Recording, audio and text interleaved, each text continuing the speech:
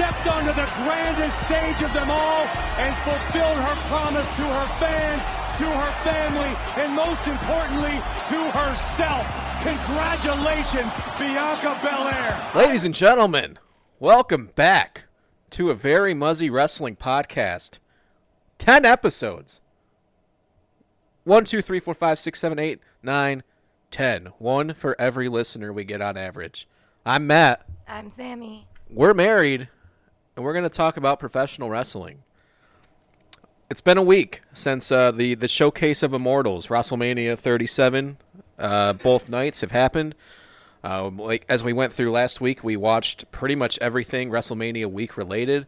Capped off with the second night of WrestleMania. We're here to break it down from start to finish.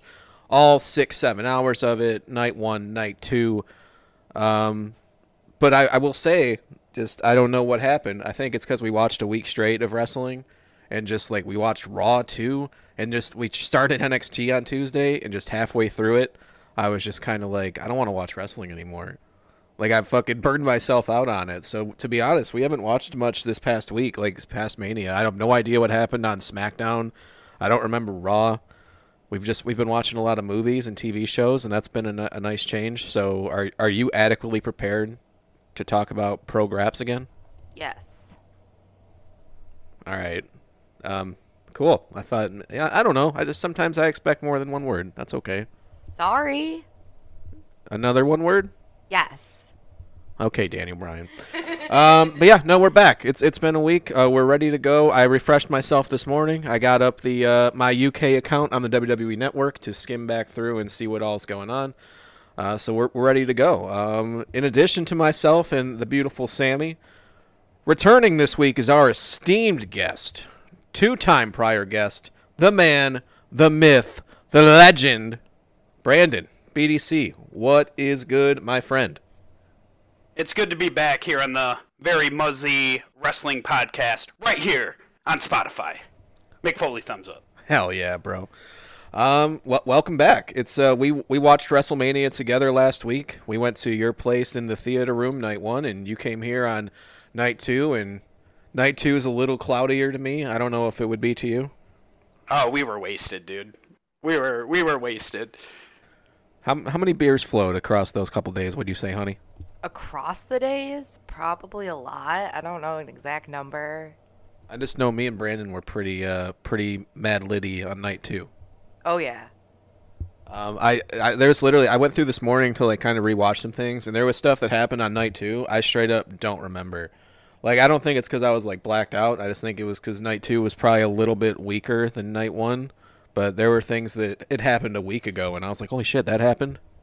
Yeah, and we also didn't watch wrestling, so also, it wasn't completely fresh on our minds. Right. People, you're going to have to bear with us if you hear some background noise today. Our cat has decided to be a huge pain in the ass. I think it's because she knows Kevin Nash got inducted into the Hall of Fame, and she's channeling her inner spirit animal. She's like, fuck it, I'm going to tear some papers apart. Brandon, is WrestleMania from last week pretty fresh in your mind still, or are you just kind of going in blind? I'm kind of going in blind. Watched it, had a good time, got tipsy both nights with you, and just gonna free ball it. Let's free ball it.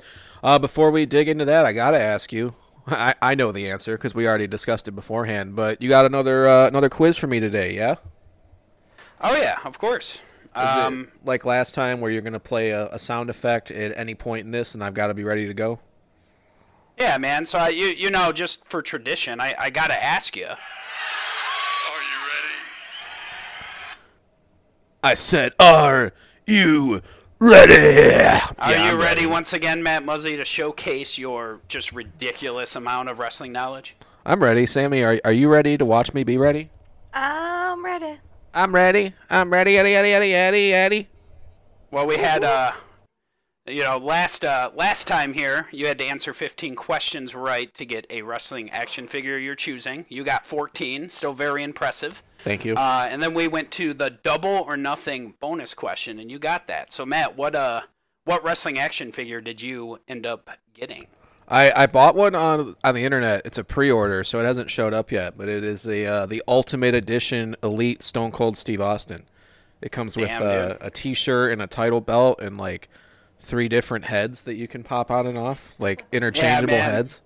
Okay, I'll remember that when you owe me a wrestling action figure. That, I mean, there's no limit, because obviously, you went top of the line. So I'll remember that. Yeah, and that hasn't shipped yet. It's a pre-order, but I'm kind of glad it's a pre-order because I've gotten so many packages in the past week, and Sam is just so fucking sick of me buying things. Yeah, a little bit. Well, as always, at any point through this podcast, you are going to hear this.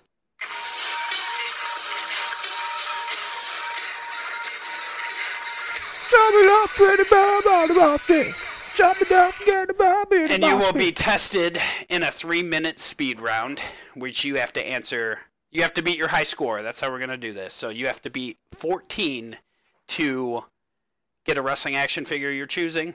If you get that, you can do a double or nothing bonus question. If you get that correctly, I owe you 2 wrestling action figures. And if you miss that question, you owe me one. Fair Pretty enough. simple. A 3-minute challenge for a show whose main event was a 3-man challenge. I think that's only fitting. Baby, I'm off to a fucking start. I'm ready to swing and miss. I haven't made many puns this week, I think, because we haven't watched a lot of wrestling. I'm ready to give you every ounce of blood and sweat and shitty jokes. You're going to get the absolute best of Matt Muzzy today. Oh, Yeah, goody. we're going back to WrestleMania 17 already, huh? Yeah. Let's dive in. Night 1 kicked off, and Sammy and I discussed this a bit last week. How nice it was to see fans again. It starts off. Vince McMahon is out. The entire roster is out. Like, they're all happy to be there. There's people smiling and crying, like Edge and Rhea Ripley and Bianca Belair. And Vince McMahon's over there looking like he's moments away from death, but he welcomes us all back. He says, for the past year, things have been hard, but welcome back to WrestleMania. And then BB Rexa sings America the Beautiful, and she had her Gargonzolas out on full display for Tampa, Florida. And it's time to get right into the show, yeah, honey? What 40 minutes later. Go ahead, Brandon. Well, I was just going to say, did Vince McMahon really look like death? Because I thought he was looking pretty fresh with his Botox, man. He looks 10 years younger. I know the thing is, Vince McMahon, I think I've discussed this before, will probably live to be about 126. And then he will be cryogenically frozen, and he will hang out with his boy, Walt Disney. What's good, Walt? Hi, Vince. Yeah. But my man, his body, he's still jacked. Like, I feel like he still just works out and, like, doesn't sleep. But the Botox, man, it's making old Vinnie Mac look pretty spooky. We covered Vince's plastic surgery last week. What do you think he's going to live another 35 years, Brandon? He's going to outlive us. So, I mean, if we're going to live the next 35 years and hit life expectancy, Vince McMahon, Vinnie Mac will definitely still be here. No question about it. He's going to outlive us. He's going to outlive his own children. He's just going to be like 140. He'll be too stubborn to die. I want to bring up too. You were bringing up like the tears and the fans coming back. Was it really the tears though, or was it just the rain that caused the rain delay? It looked like Rhea Ripley was crying, but really it was just the thunderstorm tearing down on Raymond James Stadium. That's what I'm thinking. Yeah, so they started off, and fuck, I was ready to go. We were up in the theater room, and I'm ready, man. I'm ready to see some fans. I'm ready to watch big, meaty men smacking on each other. And then there's a 40-minute rain delay for the first time in WrestleMania fucking history. Which is crazy to think about, that there was because it's never happened before. But I think the funniest part about that is, Sam, Sarah, and I, stepped outside to have a smoke, and Muzzy would not leave, because if there's the reason Matt knows so much about wrestling is because he has to see the pre-show and he can't miss anything. So we're all outside hanging, having a beer, like having a good time, and Matt's just glued to the theater seats upstairs, just making sure he doesn't miss a moment.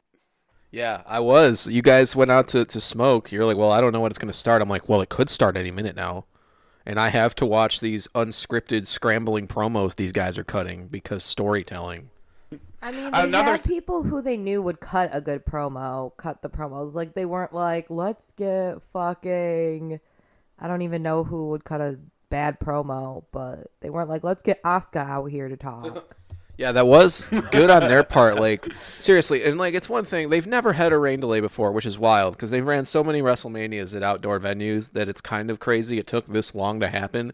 But like, what are the fucking odds that like your first WrestleMania back with fans after the pandemic and like last year everything got canceled and everyone's ready to go in front of the crowd again, and then it's just like, nah, the universe is like, nah, bitch, you're gonna wait 40 more minutes to get this going. But to their credit, like Sam said, they had people just like backstage cutting interviews and stuff, and they went to the well on people they know they can trust, like MVP and Lashley, then McIntyre, who can cut a pretty good promo. They had the New Day, Owens. I think it was a decent way to fill time. They scrambled, but I think they held it together pretty well. One of the best parts of that was when the show first started. You had all the announcers out in their ponchos, clearly raining. There's nobody in the stands. It's like empty, and they're like, "WrestleMania is going to start in just a couple minutes. We're sure of it." And it's like, no, it's not. Yeah. Hey, there's no way. At least we're gonna forever have. He may have never won the WWE Championship. He may have been severely underutilized, but at least we will always have the lasting vision of Samoa Joe in a poncho before the WrestleMania show started. I'm real salty about that because how do you release Samoa Joe instead of taking him and adding him to the faction of the Usos and Roman Reigns? So, if you don't know, Samoa Joe was part of a group of releases this past week. There's a few other people on WrestleMania who no longer work for the WWE, which is pretty wild.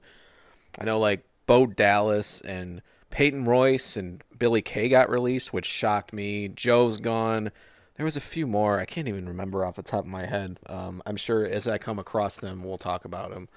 But rest in peace, Samoa Joe's career in the WWE. He came. He looked real good for a while.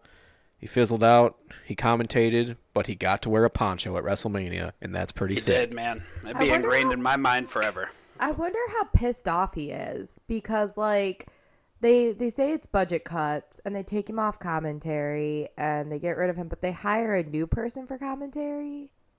Yeah, they hired a guy from the MLB Network, and to his credit, he sounded pretty good, like he knew what he was doing.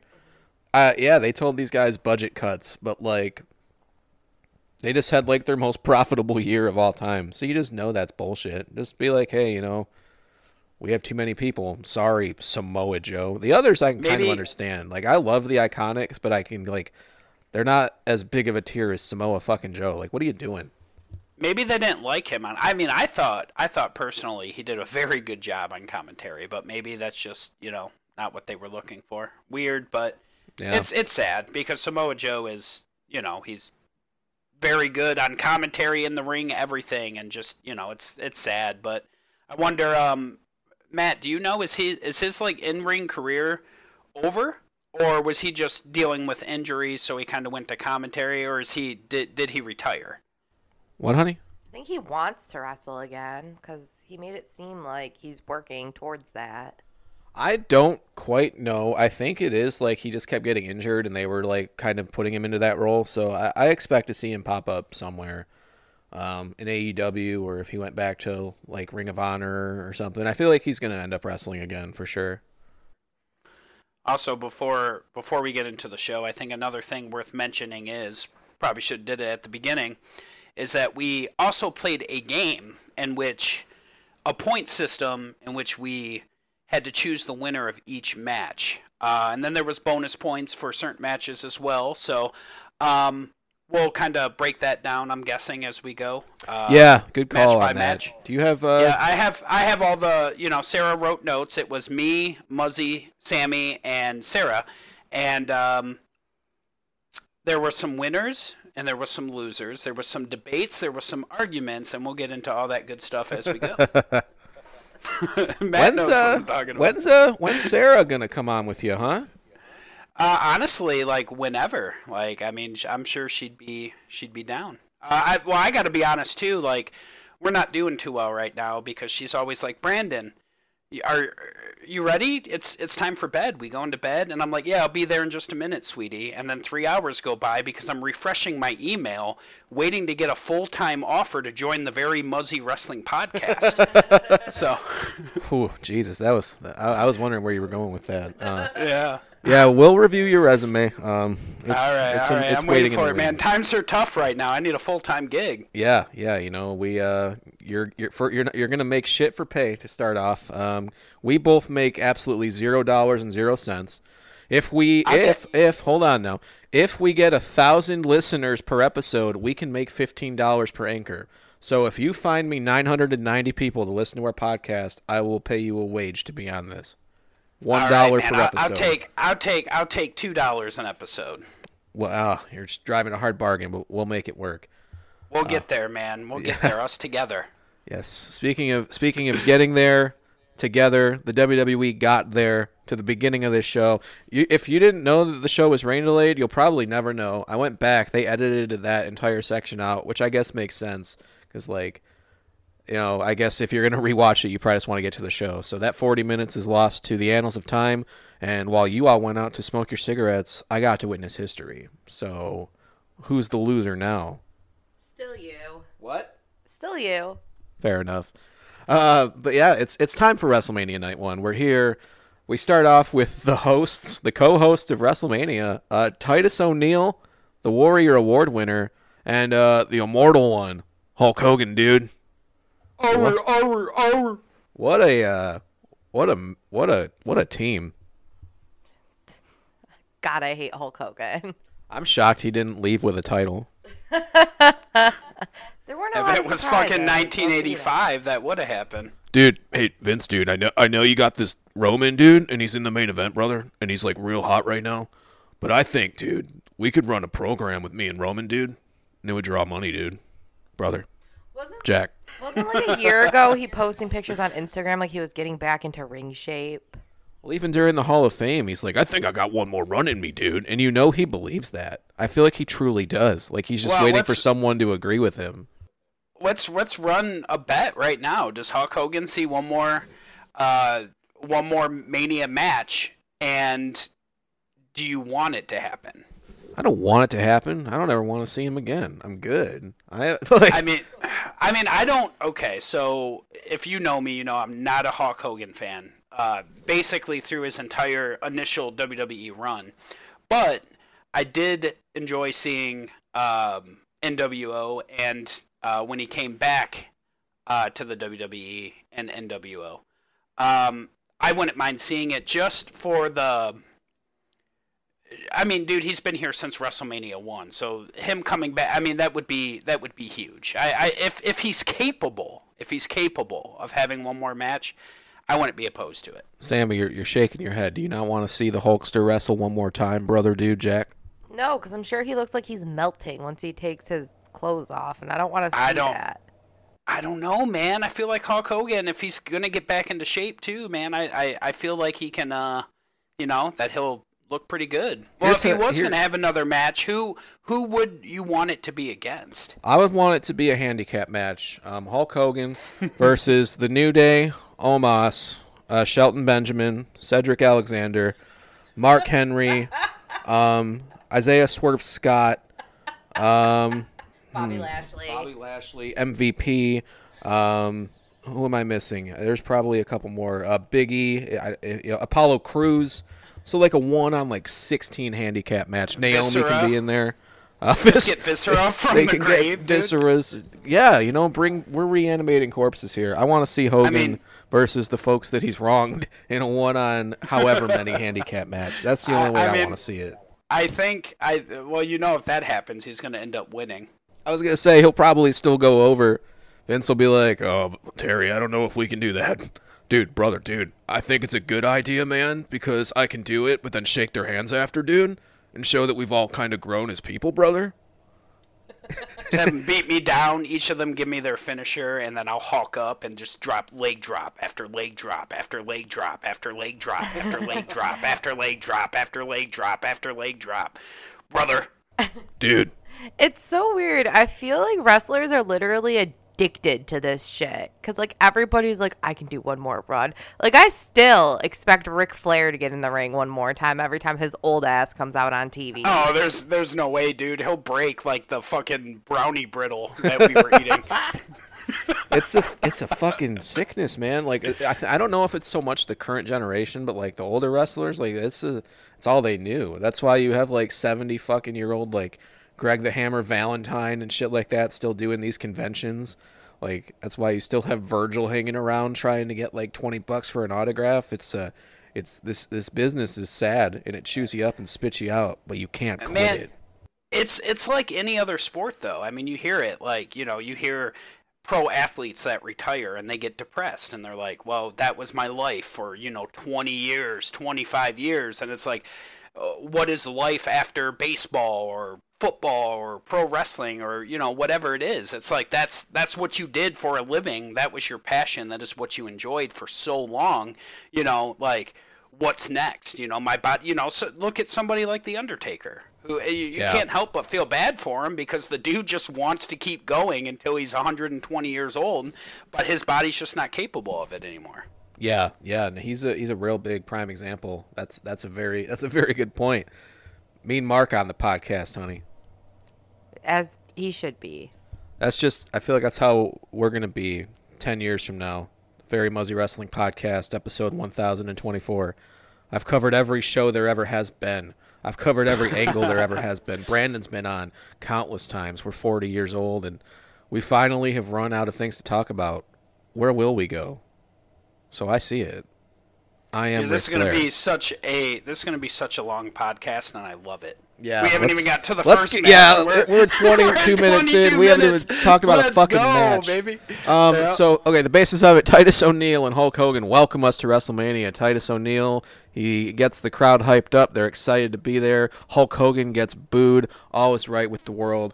We kick off with the WWE World Heavyweight Championship title belt on the line between the WWE Champion, Bobby Lashley, with MVP, defending against former champion Drew McIntyre to kick things off. And boy, Drew is coming out hot, man.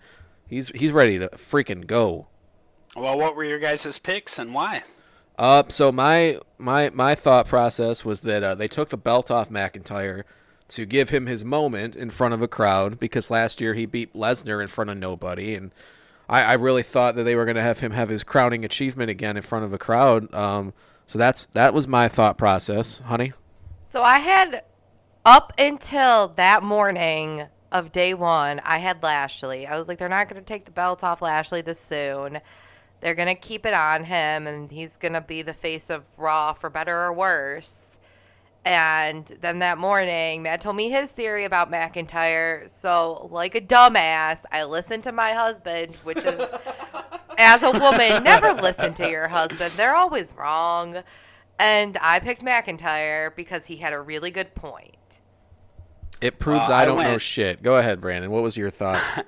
I went Lashley for exactly the opposite. I feel like, you open up WrestleMania. You don't want to be predictable. They were also kind of doing promos, and they were kind of talking about that, too. They're like, McIntyre, can actually do it now in front of a live audience. And I just figured they were going to try and throw a curveball early in the show as, like, kind of a shock factor to start Mania. Yeah. And MVP out there too. I'm like, well, he's, Lashley's also waited a very long time to get his shot, and he finally has it. And they'll probably do something with MVP as a distraction to kind of, not bury McIntyre, to have it, be a transition. And that was my thought process, and thankfully I was right. 1-0 to start the night, baby. It's really getting predictable whenever somebody has someone else on their side, unless you're a match that we saw later in the night, you're always going to win if you have somebody on your side and the other person has nobody. I feel tactics, that way. Baby. Yeah, more so with like Raw and SmackDown, but at main events, I feel like it's kind of you see it go both ways a lot. My first question, when Drew McIntyre is coming out to this to the ringside, he's the first one out of the night, besides Titus and Hogan. Is this Raymond James Stadium, or is this my wife watching a Roman Reigns match? Because everyone in there is just soaked. It's so it's Jesus. It's so rainy in there. Did you just think of that? What? Did you just think of that? I've been thinking of it while you guys have been talking. That's how my brain works.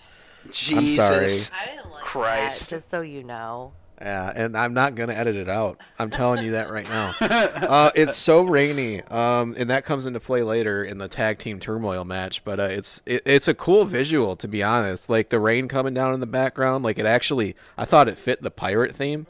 So like it's like a weird twist of fate that happened. But yeah, Drew Mack comes out. He's looking like ready to go. Bobby Lashley comes out looking good. This was probably my third favorite match of the entire 2 nights. I thought it was a really good opener. I like to watch big men smacking on each other, just going power move for power move, and that's what this was. It was about 18 minutes, real nice way to start. A lot of back and forth. But yeah, Bobby Lashley, he gets that hurt lock on, and you're not breaking out of that hurt lock. And Drew McIntyre passed out, and Bobby Lashley retains that championship in about 18 minutes. And I'm off to an 0-1 start. My wife is off to an 0-1 start for listening to me. And Brandon, you were 1-0. Did Sarah pick Lashley too? She did. All right. So thoughts on the match, Sammy? Any thoughts on that contest? It was okay. Bobby Lashley's really boring to me, and I don't know if that's an unpopular opinion. I just feel like if he didn't have MVP as a mouthpiece, he wouldn't be champion, probably. MVP's done a lot to boost him. The Hurt Business was awesome, and then they just went and broke it up. Like Cedric and Shelton left, so it's just MVP and Lashley. MVP's been a fucking godsend since he's come back. Like one of the best people they have on the mic, and it's built Lashley up a lot. So you're probably right that Lashley on his own is kind of bland, but I think MVP is the seasoning on top of the meat that is Bobby Lashley. I agree with that, because when Lashley first came back and was given his title shot and stuff, like, I wasn't too impressed. He also, in the ring, maybe it was ring rust, but I felt like he was making a lot of mistakes when he first came back, and I feel like getting back into ring shape and then having a nice mouthpiece and MVP has been very beneficial. And I was amped. I was amped with the result. If you would have told me that a year ago, I'd have been like, eh. Yeah, so yeah. I gave it a 8.2.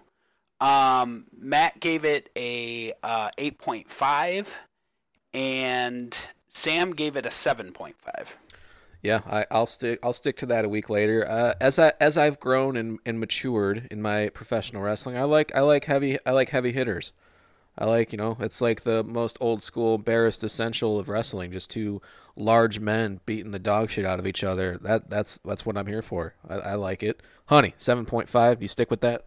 Yeah, I stick with it. It was good. I'm not into big meaty men smacking meat. I'm very in the middle. Like I like spots, but I don't want it to be like a spot fest.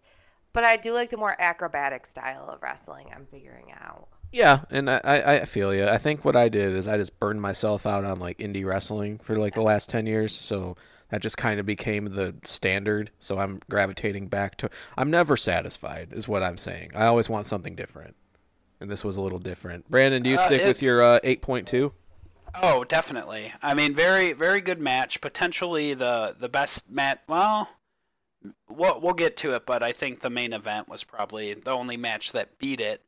Yeah. But no, I mean, they went, yeah, they're two big guys, but I mean, there was also a lot of athleticism in the match, and the finish was great too. Like I loved how it was a distraction and a submission that ended it. That was pretty cool to me. Yeah, they said that WrestleMania 37 was sponsored by Snickers, and I thought it might have been sponsored by Famous Dave's Barbecue because there was a lot of meat in that match. Mm-hmm. Huh? Yum. Very girthy. God damn, that's a throwback. That's a callback. After that, we have We have a backstage segment afterwards where Titus and Hogan are back there with the whole New World Order, and by the whole New World Order, I mean Kevin Nash and Scott Hall and X-Pac for some reason. And Titus O'Neil's there, and Bayley comes in, Sammy's favorite pro wrestler. Can't fucking stand Bayley. She's so good as her current character. Hate her so much. I know she came in, she's like, ding dong, or whatever she says, I don't know. She's trying to get some Too Sweets from everyone, and our boy Nash pulls a Nash. He goes to Too Sweeter, then brushes his hand through his fucking hair. And he thought about that all day. Yeah. He's like, I'm going to make this bitch look like an idiot. It was funny because X-Pac's like, I'll do it. I'm a fan. Yeah, I'm actually a pretty big fan, and he does it. So that was nice. Don't get me wrong. Don't get me wrong. I love X-Pac, right? I mean, I love X-Pac. I have nothing against him. But the fact that he got inducted with the NWO, I don't like that. So I don't here's like that the at thing. Here's how I looked at it. So he was one of the original members in WCW. It started with Hogan, Nash, and Hall, and then they added Teddy DiBiase, and then they added the Giant, and then they added X-Pac. Everybody. Yeah, Added everybody. so X-Pac was the 6th member, which is why his name was 6 in WCW.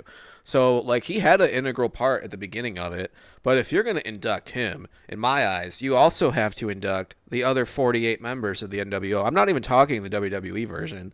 So, like, to me, Scott Norton is now a Hall of Famer, Buff Bagwell, Kurt Hennig, Vincent, fucking Ray Traylor, fucking Horace Hogan. They're all WWE Hall of Famers as far as I'm concerned, if you're going to put X-Pac in there as part of the NWO.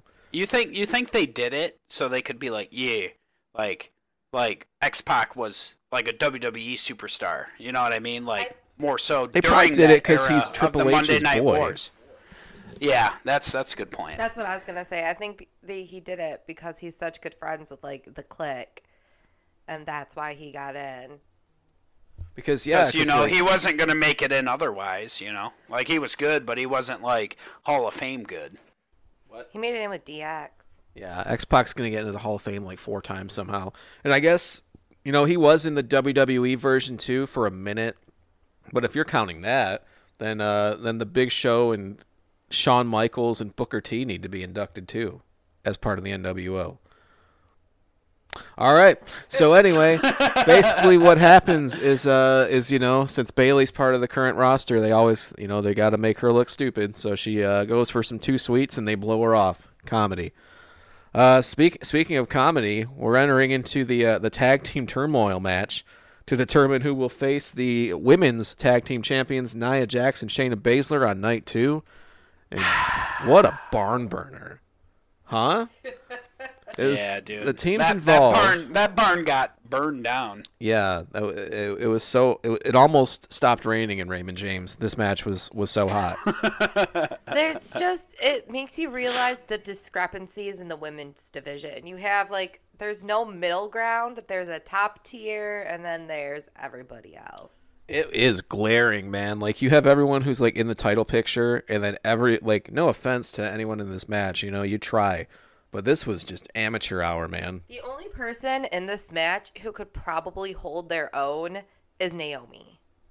Naomi's good. Yeah, she's pretty decent. I know. So this started off with Carmella and Billie Kay, former WWE employee Billie Kay, against who started it? Naomi and Lana. That's right. Naomi and Lana, and Billie Kay scores a surprise pin after 3 minutes of sloppy professional wrestling.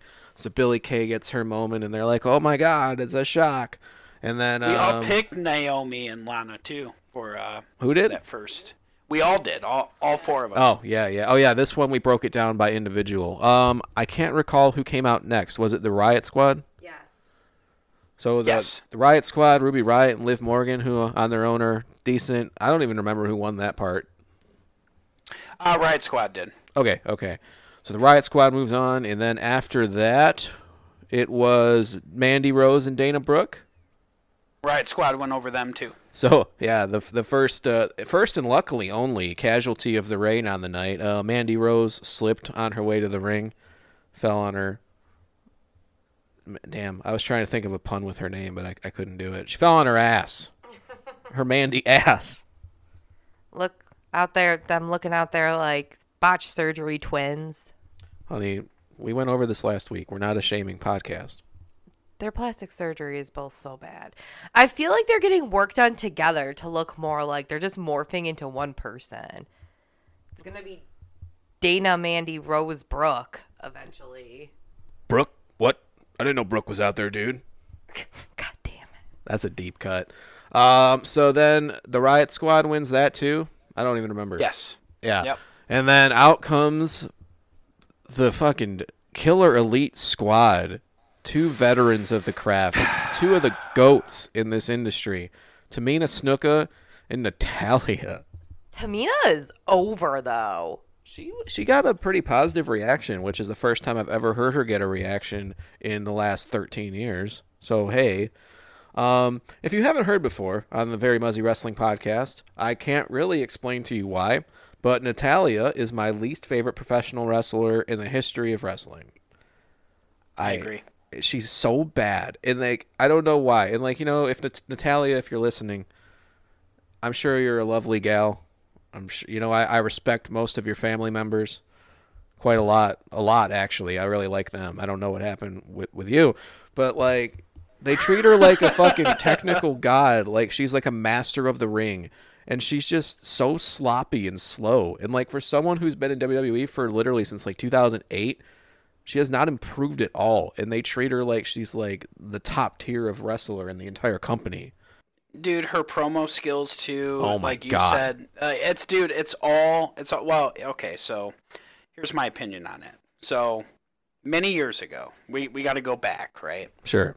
Many years ago, when I was a meat eater still, I went to Long John Silver's and I got some fish tacos, right? Okay. So I got food poisoning. So that night, I was hanging around the toilet all night. It was one of those moments where you have to take your pants off and you lean over the toilet and touch the floor. And like, I was wondering if it was going to be my last day on earth. Like, that's how bad it was. And I was in pain all night. I almost went to the hospital. And it was horrendous. I would rather have a buffet of fish tacos with triple tartar sauce on every single one of them than to watch another Natalya match. I didn't know where you were going with that, and the fucking look on Sam's face when you were describing this was perfect. But there's your sound bit for the. No, that was beautiful. That was a beautiful conclusion. Unlike the conclusion to this match, which saw Natalya and Tamina winning, they're going on to face Shayna Baszler and Nia Jax tomorrow night. And I can't think of a match I'd rather see for those prestigious women's tag team titles. Sweet Christ. The fish taco tag titles. That's wrong on so many levels. Oh, man. That's the official name of those belts from now on, from here on out. You all have Brandon to blame. Thanks, boss. So moving on. Go ahead. Give out our ratings if you'd like. Okay, so your boy BDC gave the match a 6.8. So generous. So generous. Well, I mean, I look at it like that's a D plus. That's below average. You know, that's my rating. Matt gave it a 3. You know what? Drop it to a 2. Drop it to a 2. You're I think I doubling originally down. picked 2, and then you guys made me feel bad, so I moved it up to 3. No, keep it at a 2. And Samo gave the match a 5. Would you say that's fair? That's fair. They tried. They tried their best. They went to the bottom of the barrel, and they did what they did. The Riot Squad wasn't terrible. That's why I gave it a 2 and not a 1. The Riot Squad wasn't terrible. Billie Kay is always entertaining. Rip her career in WWE. Rest in peace. I feel like a lot of your rating was due to the outcome. I feel like you're judging it based on the outcome. I feel like if someone else would have won, you maybe would have gave it a 5 like I did. Yeah. So? You're right. The outcome did change it. Who the fuck wants it to did, watch for that? sure. Like, that really, Yeah. like, literally, if anyone else would have won, like, if the Riot Squad would have won, I might have bumped it to a 4. But, like, no, fuck it. Change my rating to a 1, Brandon. Write it down. I want it written in the record right. books. It's in there. What'd Sarah give it? Sarah was great. Sarah didn't do any ratings, but point wise, I got 1 point because we did each elimination was a half point. So for that one, I got 1 point. Sarah got 1 point, and both you and Sam got 0.5 points. So at this point, we are at 2 points for me and Sarah, and you and Sam are at 0.5. Very good, very good. All right, so that's the tag team turmoil match. It happened, and unfortunately, we're not done with Natalya and Tamina, but we'll get there later. Up next is the match between the King of Swing, Cesaro, and the Architect slash the Prophet slash the Messiah. Thank you. That was it. Big old Seth Rollins. The build up to this match was that Seth Rollins came back and was preaching his Seth Rollins-y ways, and Cesaro said, "No, sir, I'm going to swing you around a lot."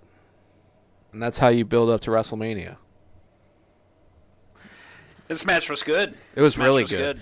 And you know, like, I think that's probably why they didn't. They're like, we don't need to build this. It's fucking Cesaro and Rollins. Like, how do you even? We don't need to build that. It's just going to be dope. Yeah. It's nice to see. Extremely underutilized. Yeah. I love it. I love that they're finally pushing Cesaro, and I mean Seth Rollins is obviously such a big name now, maybe the name in WWE right now. So it wasn't for a title or anything, but to give Cesaro a shot against Seth Rollins at the Showcase of the Immortals, that's huge, man. That's huge. Yeah, and another part of the build, which I neglected, is that Cesaro's been on the main roster since 2012, and this was his first one-on-one singles match at WrestleMania. So that's a pretty big deal to be in there against such an established guy, like you're saying.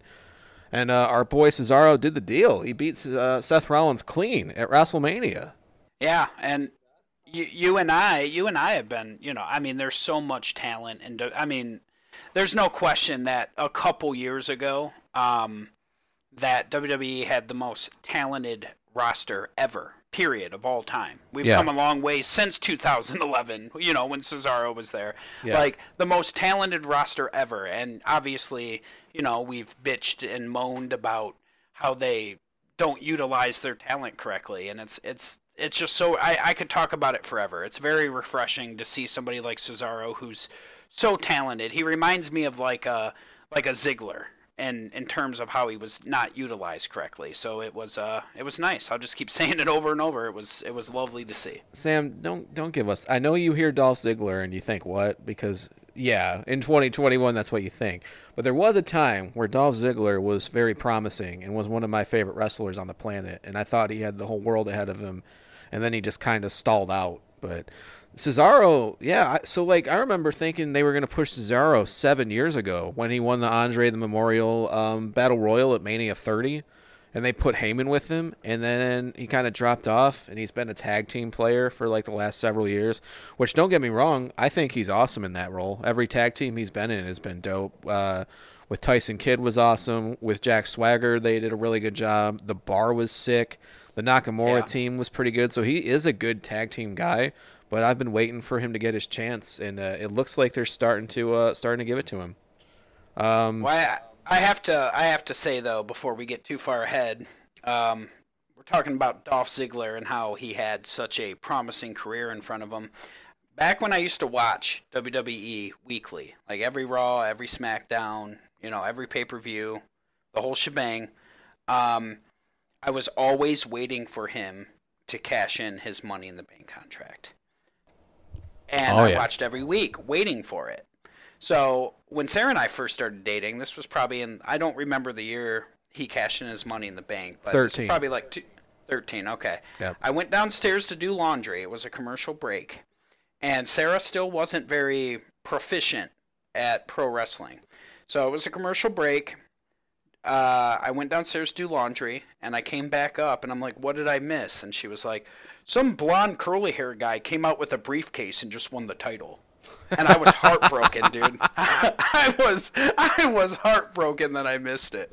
Dude, to this day, that's my favorite cash-in of all time. Like, just to rewatch.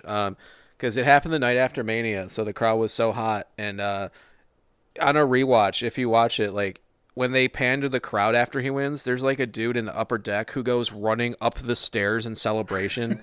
Like, you just see this one dude literally just sprinting up the stairs. It's so hype. I've shown you that before, yeah? Maybe.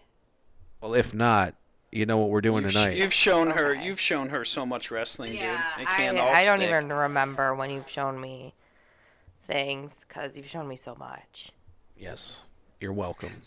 But Sam, everyone picked Cesaro in this match except for poor Samo. Why would you pick Rollins? I never go against Rollins. I feel like I don't know if it's going to be after Reigns or if he's going to be the face of the other brand, but I feel like he's always in the running to be like the next face of whatever show he's on. Yeah, he's always like 1 month away from being champion again. Is that what you mean? Like he's always. Yes, like he's like if we turn on Raw tomorrow and he has he's not going to because of WrestleMania Backlash. But if we turned it on tomorrow and he was going for the title, I wouldn't be shocked. Yeah, that's the Monday Night Messiah. To Sam's credit, though, it is WWE, man. Like they do shit that doesn't make sense a lot of times. It's like Cesaro's finally getting his push, and then they squash it. Like I could totally see them doing something like that. It doesn't make sense, but we're talking about WWE here. There's at least an 80% chance that he'll be like losing to Dolph Ziggler on the next pay-per-view on the pre-show. Like I'm sure of it. Yeah. It's like the shit they did like with Zack Ryder. Like he finally had his moment, won at WrestleMania in a TLC match, and then loses it the very next night. It's just WWE things. Well, they did. So I did see one thing for SmackDown this past week is they're teasing a Cesaro and Roman Reigns angle. Okay. So he might actually be getting that rocket put on him. So okay, are they on different shows? How did this come about? Is Cesaro on SmackDown and yeah, on Raw? They're both on SmackDown. I thought Seth was on Raw. No, remember he can't. He's not anymore. Remember he came back to SmackDown and he gave his speech. Yeah. Okay. That's why they changed his music. Can they stop changing his music? I know he came back because they had changed it around like SummerSlam. Then he came back with the heavy one that he used to have, and now it's different again. I want consistency. They need to stop changing music. Period. I think you said they have like new people creating their music for the themes, and they changed. And this is completely off topic, and we won't dwell on it too long. They changed Pete Dunne's theme, and I'm very upset. Yeah, they have like a new contract with people, so they're slowly changing like everyone's theme except for people who've had theirs for years, and they're all just so bland and hard to notice. But maybe they'll improve. If you're gonna change a theme, dude, change Roman Reigns. God, yeah. I mean, why the hell you finally go heel? You're this completely different persona. Why do you still have the Shield? The Shield's music. Like, come on now. I don't know that. What? Yes, dear. Because there's always like an 80% chance the Shield's going to come back. Because as much as Jon Moxley bashes WWE, I'm waiting for him to come back in his little. What are they called? Those outfits they wear, the vests. Yeah, like the flak jacket or whatever the fuck. Yeah, the tactical vest. Just come back and just be on there. Like I always expect something like that. Like I always feel like that's in the back of Vince's mind, or he's like, I can always dip back into the Shield. Moxley will be back. They all come back. They always come back. Well, hopefully not anytime soon. Like, I mean, you got to be taught a lesson at that point. Like, I mean, you see people like Cody Rhodes, and again, we could talk about underutilizing so many people on the roster, but I mean, like, he needs to go he's obviously a much bigger star than what he was in WWE, and I'm sure he'll be back at some point, but WWE really fucked up with him. They all come back. Every last one of them. Vince owns your ass, and you will be back. I know it. At this point, you know it. We all know it. Oh, hell yeah. They'll all be back when Dave Meltzer kicks the bucket and he's not booking AEW anymore. And they realize that the people who run AEW don't actually know how to run AEW. Oh, Sammy's throwing bombs on the podcast, much like Cesaro was throwing swings at WrestleMania. I believe there was 23 swings, and Cesaro hit a sweet move called the UFO, where he like spun Seth Rollins around on his shoulders, and it made him look like a superstar. Cesaro wins this match, clean as a sheet. We did a side thing here too. I don't remember the numbers, but it was you'd get a point if you guessed the exact number of swings that Cesaro was able to do. I think I called 30, I think. And I think Matt was one off. I think he did like 23 or 24, and Matt called like I was one later. Under. I think I called 24, and there were 23. But yeah. So after that match, BDC with 3, getting points in every match so far. Sarah with 3, Muzzy with 1.5, and Samo with her half point. God, what were our ratings? I gave it an 8. Muzzy, you gave it an 8 as well. Okay, I'll stick to that. And Sammy gave it an 8. So 8 around the board. 3 8s. That's just greats. I hate myself. Yeah, I'll stick Yeah, to me that. too. I definitely enjoyed it more than the opening match that I gave a 7.5 to. So I'm kind of remembering like where I ranked everything. Yeah. So I definitely thought it was better than Lashley McIntyre. I don't know if that's unpopular, but Hey, you know what? You're allowed to have your own opinion on this show. We're an opinionated cast, and no two men or women are created equal. yes. Speaking of a fucking man who's not created equal, let's get to almost, huh? Because up next is the New Day defending the Raw Tag Team Championships against AJ Styles and the biggest son of a bitch you've seen since Giant Gonzalez, Almost. That dude's large and in charge, and now he's a tag team champion. First match on the main roster. That was nuts. You had Big E had a little moment with the New Day. It was pretty cool. He came out to introduce them. You know, it feels good. I thought this match was hilarious because it started with the New Day and AJ wrestling for like 8 minutes, and they just kept whooping AJ's ass and just yelling shit out like about how they're tearing the ring in half and controlling the pace and all this. But then Almost came in and just trucked these sons of bitches. He pancaked them because they like pancakes. Very Yeah, punny. nice. Huh? Good And one, good one. yeah, Almost slams Kofi Kingston to the fucking Shadow Realm and pins him with 1 foot. And AJ and Almost are your tag champions. Thoughts, Sammy? I liked it. I wish we could have seen a little bit more of Almost wrestling. I don't know if he's being trained to be a professional wrestler or if he's just kind of there just to be a big dude. I don't know. It was obviously, I said it was obvious he was very green.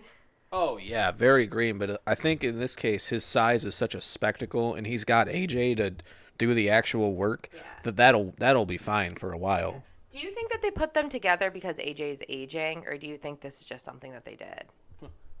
Would you call him aging Styles? I don't really know. Maybe they were just trying to freshen AJ up and gave him this bodyguard. They work well together. Yeah. So, Brandon, what'd you think? I love the beginning. It's like Sam said. He's very raw, but at the same time, I feel like he's just like a guy that Vince looks for, like this spectacle of like just size and strength and stuff. Like, you know, they were building him up for a long time now, and you know they did a good job of it. Like, I was excited to see him. The beginning of the match was great. The New Day, you know, I hope the New Day never break up. The New Day is perfect. Yeah. Perfect. The greatest tag team of all time. Yeah. And I loved it. And I loved how they made you want Omos to get in, and how the New Day was so scared of him to get tagged. They did such a good job with that build. Once Omos came in the ring, though, very, very, very underwhelming. Like, it just didn't do it. You know, he's just starting. I'm sure he'll get better, but I wasn't too impressed with it. You said that Almost is Raw, but is he SmackDown? She's been waiting for like a minute to make that joke. I saw it in her eyes. Nice. Did you know that's what I was just- Yeah, I did. It was all right. That's what I'll say. It was all right. Yeah. But I was definitely hoping for more out of them. I was hoping for. I don't really know what I was hoping for, but more than what we got. Yeah, I mean, dude's like 7'12". Like I feel like it's hard to be like real athletic when you're that tall. So like I said, I think he played his role. I think he will improve. Like, you're teamed up with one of the fucking best wrestlers in the history of the sport. So I think it'll improve. I'm excited to see their run together. I gotta feel like every match they have is gonna be kind of like AJ doing the grunt work and then Almost coming in to finish the job. What's our points? What's our ratings on this one, boss? Well, did we all pick Hope so, Jay and Omos? honey. I don't remember. Sam did pick the New Day, You dumbass. and Love so you. did Sarah. And so Whoa. did Sarah. Yeah. Jeez, and you guys are allowed to vote? That's crazy. So I hate you. that's our right, man. It's our constitutional right. Yeah. I gave the match a 7.4. Matt gave the match a 5.5, and Sure. Samo gave the match a 6.5. I'll keep it. Like I said, I enjoyed it. It was short. It was like 10 minutes long, and I can watch AJ/Kofi/Xavier wrestle all day, but nothing that reinvented the wheel. It was entertaining. I might even bump it to like a 6, but in terms of a match, nothing to write home about. Just a entertaining storyline advancement. Yeah, I think I'll keep my rating. It was good. The New Day is always entertaining. I'm glad that Woods is kind of getting, not a push, but he's getting more time to shine, because I feel like a lot of the time the New Day was so focused on Big E and Kofi that he kind of slid into the background. And like he's a good wrestler, and he's really, really good on the mic. Oh, he's awesome. He's a really good wrestler, and he's so charismatic. Very, very good on the microphone. Very, always was the most underrated member of the day that is new. I love seeing it now too, because I always thought the same. And wasn't it too when they were tag champs originally? Wasn't it usually Xavier Woods who was kind of on the sidelines? Yeah, he'd be at ringside with like the trombone, and which Yeah, he's I awesome at love that it. too. The manager role. He's a fucking very talented individual. Yeah. He's really good. His filming career is pretty good too. Jesus Christ. Yeah, he got into some adult film in the amateur industry, and it was pretty entertaining. You know what? I'll defend the man. He had his privacy taken away from him. So, as much as I defend Xavier Woods, a competitor in our next match just wants to defend that Universal Championship. Braun Strowman, that was his thing when he was the champion. Yeah, he ain't going to get his hands on any championship anytime soon, though. Xavier Woods got his hands on Paige.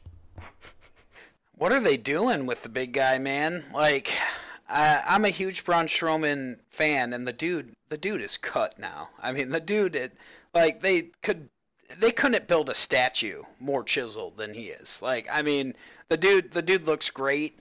But I mean, come on, dude. He's this big monster, and you're putting him into like an anti-bullying campaign. If you've ever been called stupid, I'm with you. This is for everyone who's ever been called stupid in their life. Yeah, dude. Your So it's broad like impression is on point. I feel like it is it's pretty decent. good. It's pretty good. I had high hopes. I had very high hopes for this match. Because I mean, let's be real. You find yourself like you can't keep questioning Shane. It's like, man, why is Shane facing The Undertaker at WrestleMania? Man, why is Shane facing AJ Styles at WrestleMania? But it's like the dude always performs. So I had the highest of hopes for this match. Shane is starting to. He's not. I don't want to say scary, but like he still does perform. But like every time he's on TV now, he looks like he went on like a coke bender beforehand.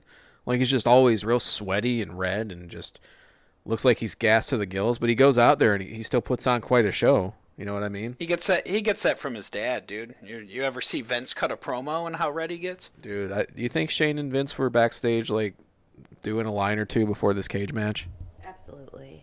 to build You the think nerves? Shane has done a line with his dad before? Without question. Yeah. Holy shit, I the mean, McMahon family, they've done worse than that. That's amateur hour. That's like fucking 11 a.m. on Sunday morning before Easter dinner. That's what the fucking McMahons do together. There's no question in my mind. To come up with those storylines that you come up with, you have to be a fucked up family.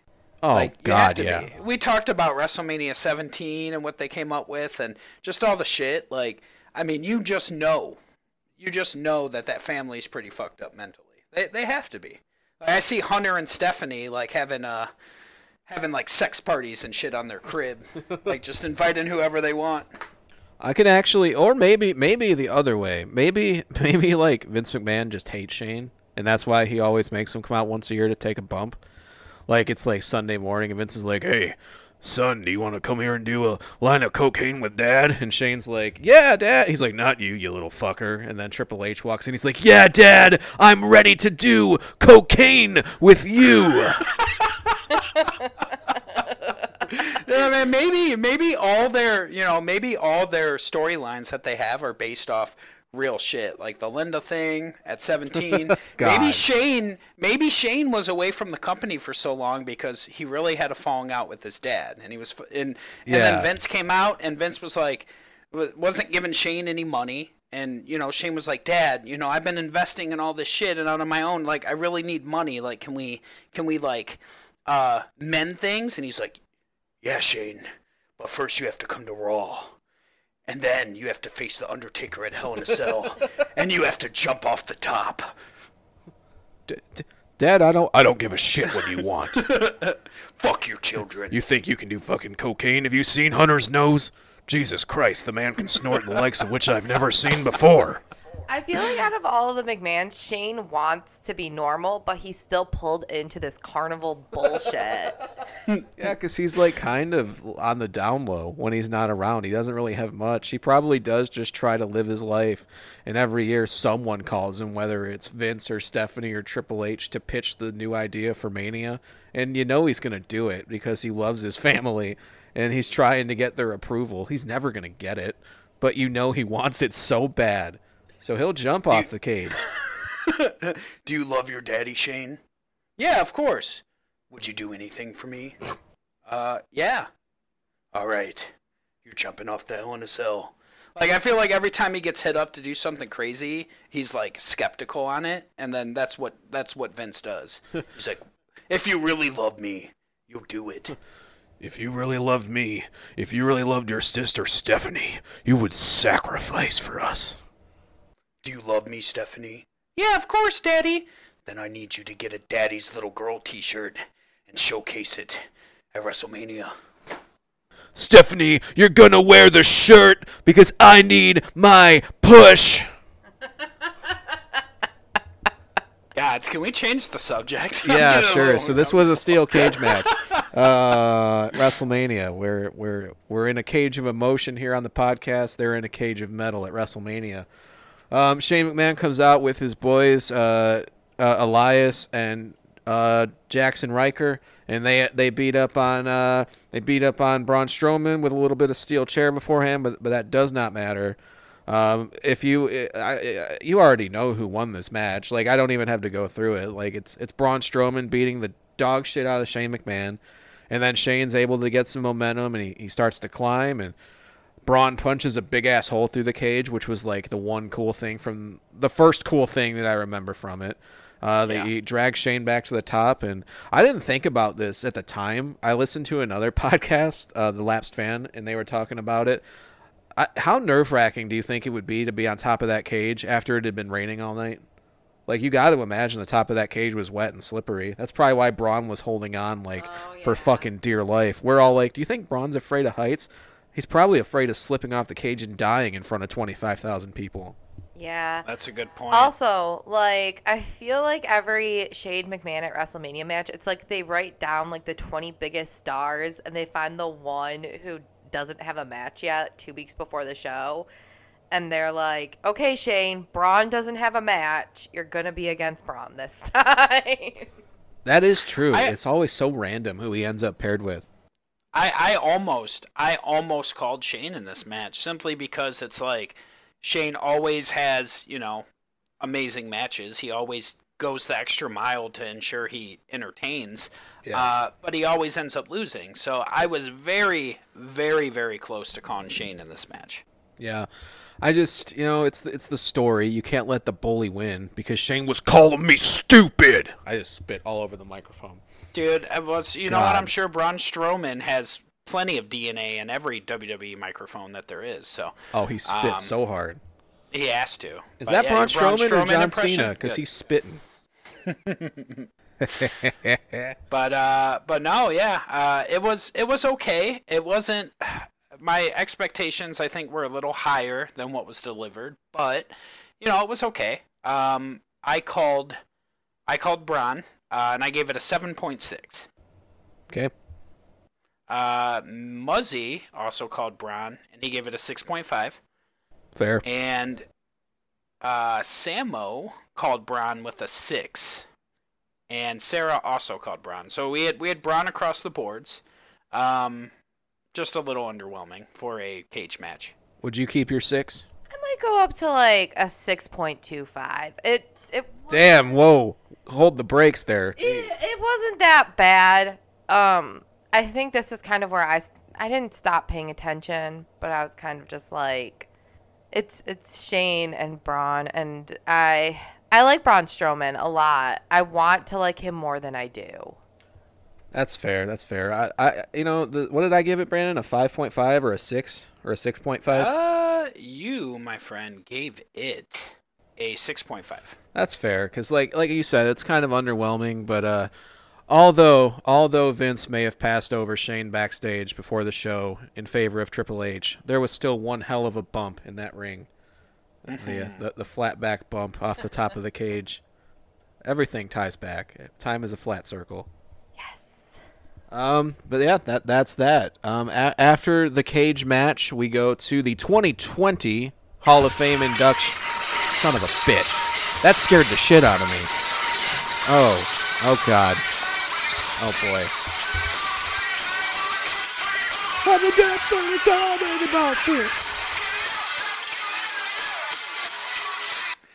All right, Matt Muzzy, it is time, my Fuck friend. me. All right. The rules are, as you know, you have 3 minutes to answer as many questions as you can. You must beat your high score, which is 14 from the last time. So, again, I'm asking you to get 15 questions correct. Okay. If you do that, you win a wrestling action figure. You can then go for double or nothing. If you fail and you have 0, you can still double or nothing. So you have the chance of 1 to 2 wrestling action figures. Matt Muzzy, do you have any questions? Nope. I think I got it from last time. I think I'm good. All right. So the timer will begin after I read the first question. Okay. Are you ready? I'm ready. All right. And what year did Shawn Michaels turn on Marty Jannetty? 1993. 1992. 2. Fuck. What? Go ahead. What did Floyd Mayweather use as the final blow to defeat the Big Show? Punch with brass knuckles. Correct. What did Kalisto use the Salida del Sol against through a ladder at TLC 2015? What? Your mic cut out. Who? Did he hit it on? Yeah. Kofi.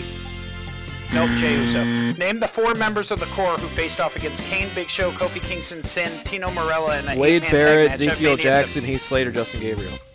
Correct. Taking out his frustrations on his former tag team partner, Rob Van Dam, Kane first unmasked after failing to capture the world title from which superstar Triple in H. 2003. Correct. Raw 2003, Hurricane defeated The Rock with the help of what other WWE superstar? Austin. Correct. What was the main event at Starrcade 1983 that took place in a steel cage match? Harley Race vs. Ric Flair. Correct. Billy Gunn was a member of what tag team in 1993? Smoking Guns. Correct. Who eliminated The Undertaker at the 2002 Royal Rumble? Maven. Correct. The main event at Survivor Series 1998 featured the Mega Powers, Hulk Hogan and Randy Savage, Hercules, Coco Beware, and Hillbilly Jim squared off against who? I don't know. Which rock group wrote Sting's theme song? Metallica. Correct. Hacksaw Jim Duggan, Booker T, Scott Hall, Chris Benoit. Which of these superstars never won the WCW World Heavyweight Championship? Duggan. Scott Hall. Who is the tallest wrestler to ever step Duggan foot never in won WWE the world ring? title. Who is the tallest wrestler to ever step foot in the WWE ring? Giant Gonzalez. Correct. The Godfather was also known as who? Papa Shango, Kama Mustafa. Correct. Mark Calloway made his debut going under what name on November 19th, 1990? The Undertaker. Kane, The Undertaker. Wrong. Fuck Who off. appeared on Raw No, and Nitro? you're wrong there. Go ahead. Who appeared on Raw and Nitro on the same night during the Monday Night Wars? Rick Rude. Correct. Who was the first wrestler inducted into the WWE Hall of Fame? Andre. Correct.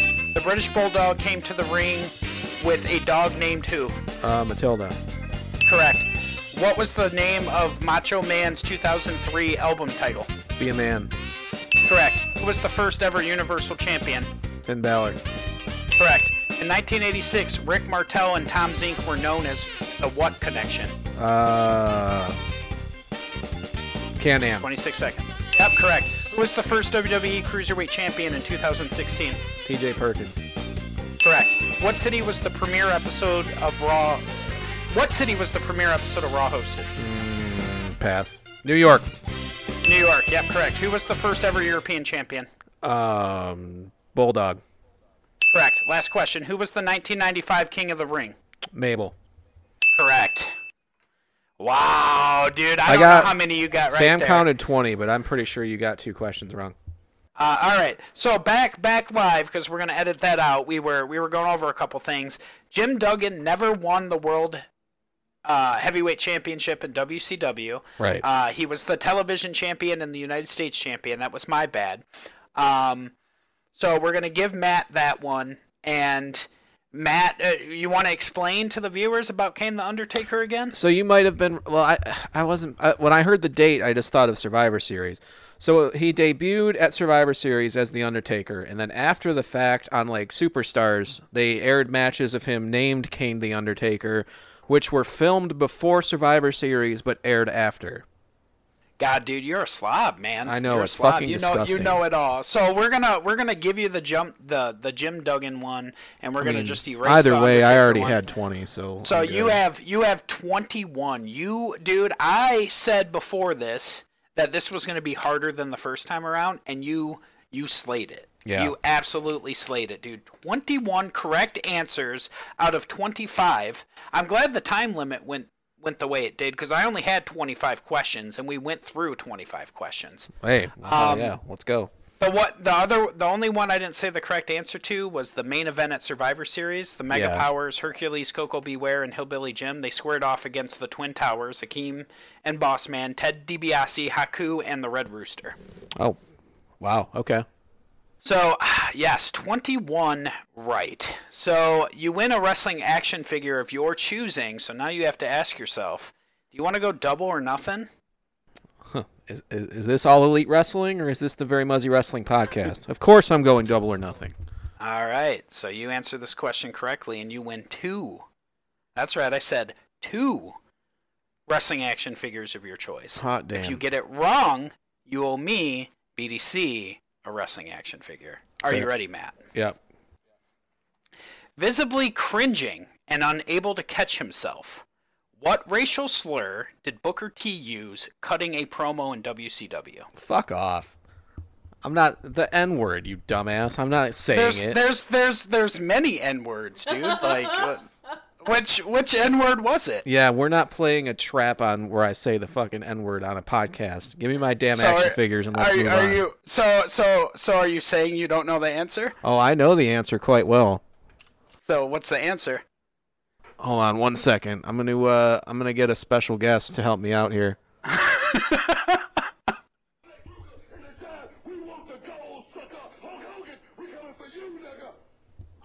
I'm not asking Booker T. I'm asking you. Fuck off. Are you?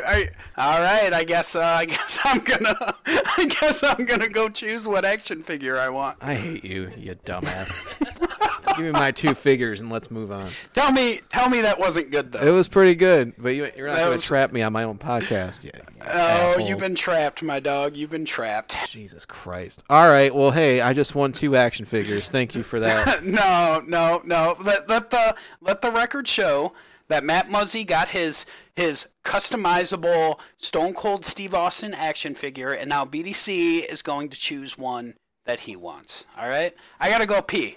Go piss, because I need to finish this, and we still have an entire show to go. Fucking idiot. All right, we're back after that incredible round of questioning from Brandon. Thank you so much for that. So up next at WrestleMania Night 1 is the 2020 WWE Hall of Fame inductions. They brought everybody out. They got inducted. They got their moment in the spotlight. You had JBL, John Bradshaw Layfield, the late, great British Bulldog, who was inducted, or a speech was given by his son, Davey Boy Smith Jr., Harry Smith, whatever you want to call him. You had Jushin Thunder Liger, Japanese sensation, Jushin Thunder Liger, the aforementioned NWO, minus about 50 of the members who deserve to go in as well. Then you had the Bella Twins, Nikki and Brie. You had your celebrity wing was Bill Shatner, Star Trekkie and William Shatner, and your Warrior Award winner was Titus O'Neil. We kind of covered the Hall of Fame last week. I don't want to dig too much back into that. I've already gone on my NWO thing. Nice to see the stars get their moment in front of the crowd. I bet that felt nice, especially after doing their speeches in front of nobody. Yeah. Brandon, any quick thoughts on this? No, just what you said. It was nice, and I'm glad they held out last year so that they could have their moment in front of the crowd, because that is what they did, right? Last year's class came in this year as well. Yeah, so yeah, they did both in the same night because last year everything got canceled due to the COVID. So this year they both got to be honored, so that's pretty nice. Yeah, pretty nice. There was a little video package. Next year, they're doing WrestleMania at AT&T Stadium in Dallas again, the home of WrestleMania 32.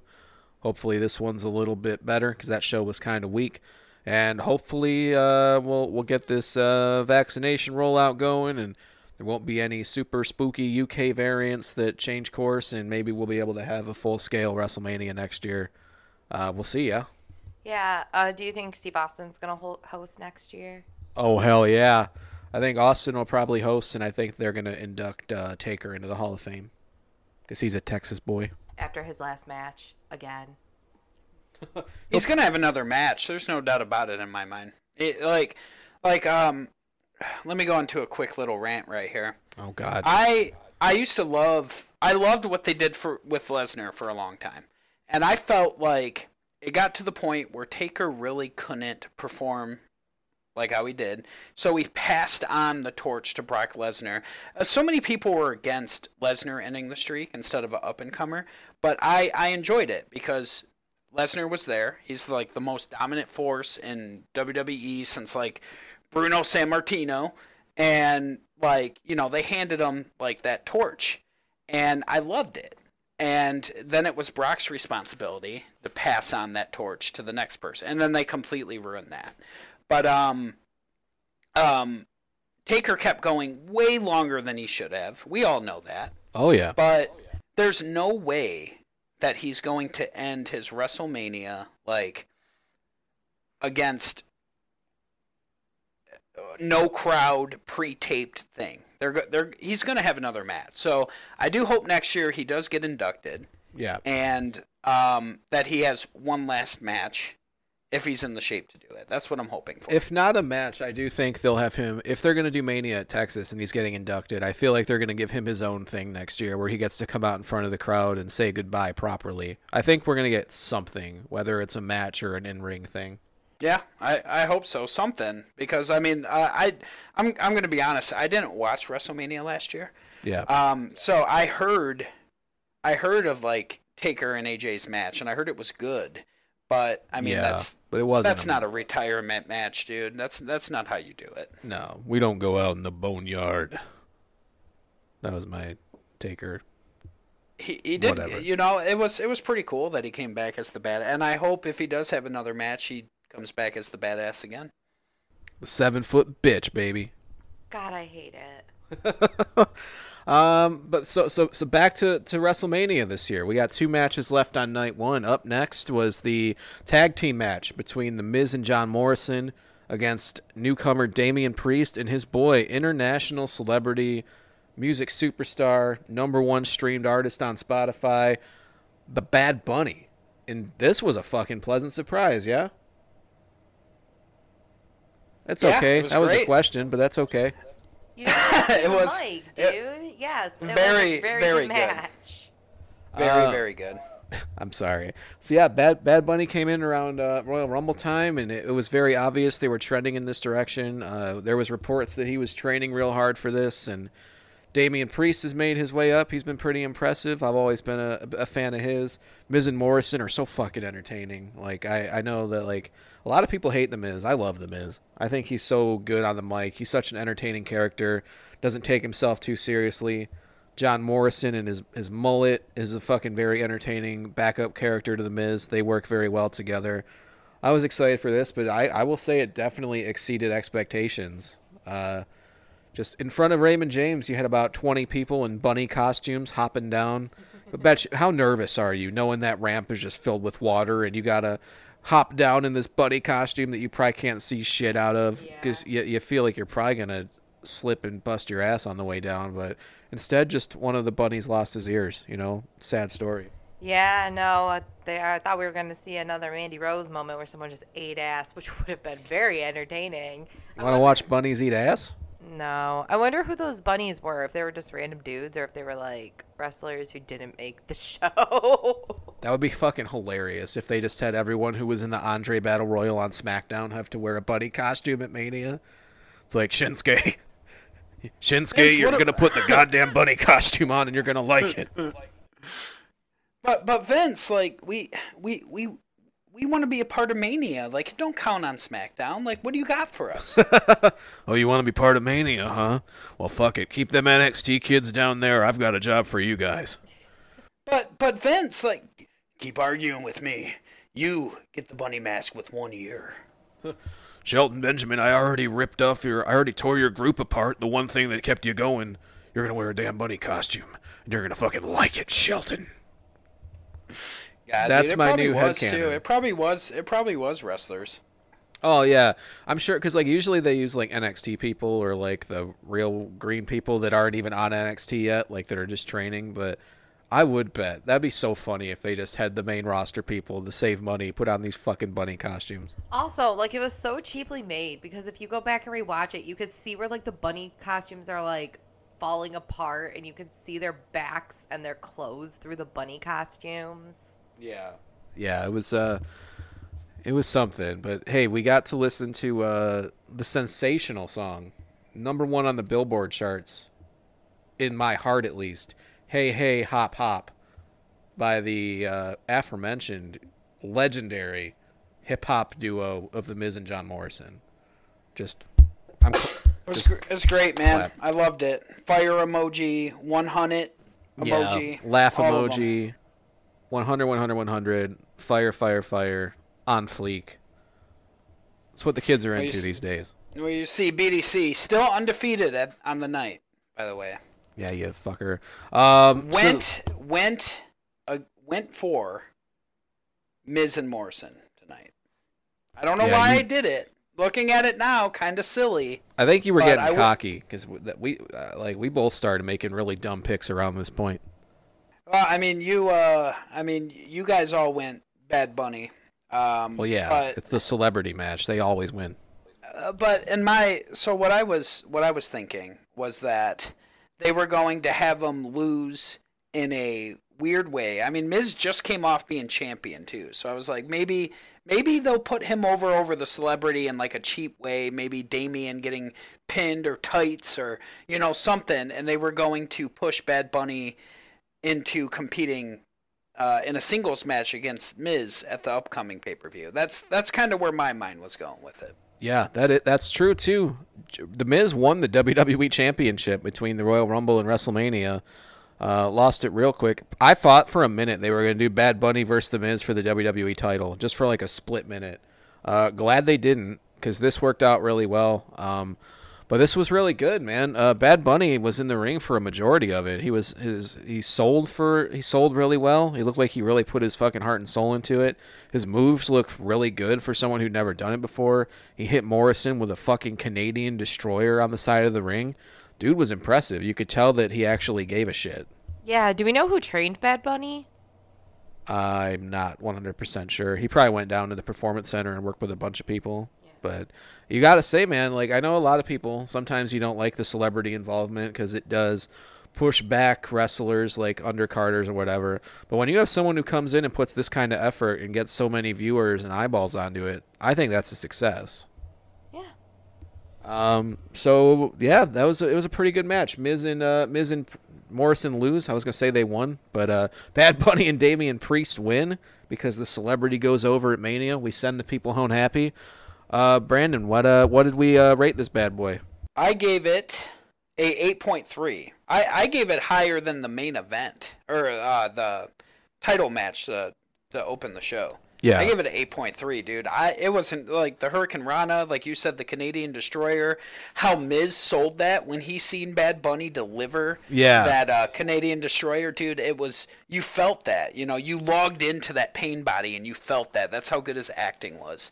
Yeah. And then just Bad Bunny's glimpses of offense throughout the match. It wasn't how I was kind of expecting it was that Miz was going to destroy Bad Bunny, and then he was going to hit a move and then get a tag in or something. But I mean, he went for it. He's like, if I'm going to put on a match, dude, we are going to put on a match that people aren't going to forget. And It was great. It was great. I gave it an 8.3. You gave it a 8.25. Fair enough. I'll keep it. I did like. I liked Lashley and McIntyre slightly more, but that's just my own personal preference. And this was better than Cesaro Rollins. So yeah, I enjoyed it. Sam gave it an 8.5. That was her highest score of the night so far. Yeah, it was good. Very good. That's what you're here for. You wanna watch some entertaining pro-graps, and that's what we got. That leads us into our next contest, your main event of night one for the WWE SmackDown Women's Championship. You got the champion, Sasha Banks, defending against your 2021 Women's Royal Rumble winner, Bianca Belair, in that goddamn banger of an entrance theme. I'm on my own. Against the wall. I don't know the rest of the words. The fucking hair whip in the beginning. This was dope. This was awesome. Really good main event. Like that when they were getting introduced, I for some reason my dumb ass picked Sasha, and I think you did too, Brandon. Yeah, dude, we both did. And looking at it now, it's like, again, it's WWE, so you expect them, you know, look what happened to Shinsuke a couple years ago after he won the Rumble. So I figured I figured Sasha might win in a paying your due type thing. It's like you won the Rumble. Now, you know, you got a little bit more due to pay before, you know, you get there. That's kind of how my mindset was going. But in the initial opening championship match of the night, they kind of already took what you thought was going to be the sure thing. So should have probably thought of that a little more. Yeah, no, yeah. It's as soon as they both came out, I was like, yeah, I'm wrong, because like Bianca just looked so happy, and yeah, I know she's in the main event and she's young and in front of the crowd, but I seen it and I was like, oh, she's winning this shit. There's no question. She's not. Yeah, her that face young. Kind of got rid of the kayfabe. 30. So. That is a good point. She's newer though. I think that's what I meant. Yeah. Yeah. Yeah, it's really heartwarming. She seems like a really cool person. Yeah, her special on the WWE Network about her life was really, really good. I recommend anyone listening to go check that out. Well, on Peacock, I'm sorry, Peacock, if it's there, I'm sure it is. But you know, or if you're gonna get that VPN like your boy Muzzy, we can do that too. Very good match, very good back and forth. That fucking hair whip at the end, man, that was louder than a fucking gunshot. Oh, dude. Well, yeah, there was that, and I'm like, you know, in my mind, I'm like, was that real? Did they, like, add that sound in? Or, because that sounded way more violent than it should have been. And then you seen Sasha's side after. Like, she legitimately cut her with her hair. That was pretty wild. Yeah. Honey, what did you think? You know, it's a fucking historic main event. 2 black women in the main event of WrestleMania. There hadn't even been a women's main event until a couple years back when they had the triple threat. This is some historical shit, and they delivered on the biggest stage possible. Yeah, it was super good. Sasha was great. She's always been good, but I feel like she could really work with Bianca. They seem like they like each other. IRL, like they seem like they're cool with each other. And like I think I said this to you. I don't know if I said this while we were watching it, but it's not like a typical, I think I said this last week. It's not your typical like grudge match. It's they kind of booked it in a way of like, hey, let's just go out there and see who's better. Like it wasn't like they hate each other. There wasn't some deep-rooted issue. It's just, hey, let's see who's the better wrestler. Yeah, like the spirit of competition. Yeah. And compete they did. Back and forth. Go ahead, Brandon. I was just going to say it was, you know, they have very similar personas, I think. And they just kind of built it like Sasha was like, I'm that bitch, you know, I'm that boss. And Bianca was like, well, you know, you have what I want. And it was a pretty good build up. It was very simple, but it was good. Yeah, no doubt. Bianca Belair wins the championship in the main event of WrestleMania. I didn't realize this when we were watching it at your place, Brandon, because I think we were all like talking and stuff. Michael Cole botched the call when Bianca won. I went back and watched the ending this morning, and as they count the 3, Michael Cole's like, and Banks kicks out. And Corey Graves is like, no, Michael, she won. And then she starts celebrating, and Michael Cole's quiet for like 10 seconds. And then he's like, Bianca Belair actually won the championship. I didn't realize it at the time, but it's a real bad fuck up. I didn't, because like I said, I think we were all just either cheering or like talking or something. But we were also spending the whole night like coming up with words that rhyme to their last names. We were like Sasha Tanks. She just hit her with her Bianca Belair. Yeah, exactly. Yeah.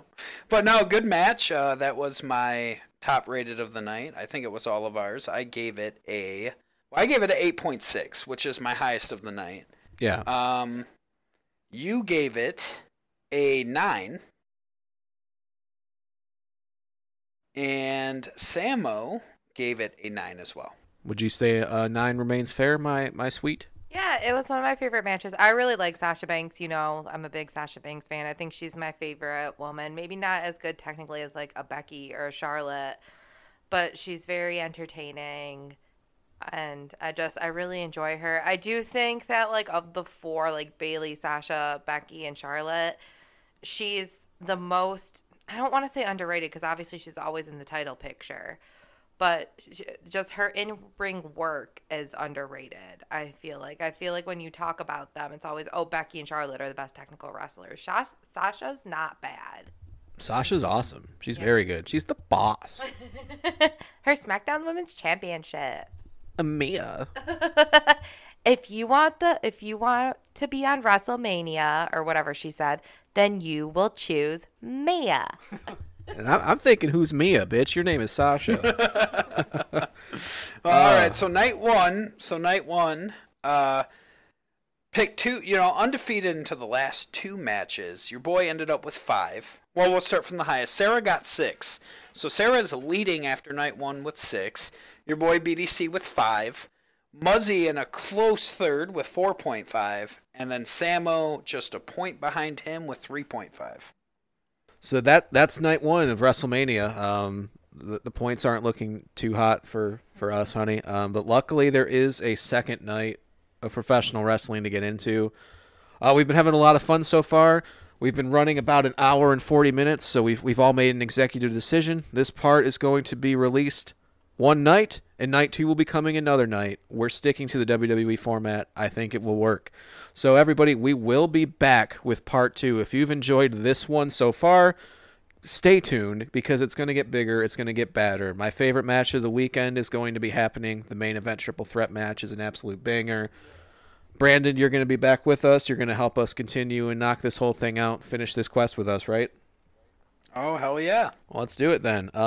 So for everybody listening to this part, I'm not going to do the whole Twitter and Facebook thing because I know that you're going to have the nuts to listen to night 2, and you're going to hear that info at the end of that. So just know that we appreciate you listening to this one. We will be back later this week with night 2. Thank you so much for listening. We'll see you next time. Break it down.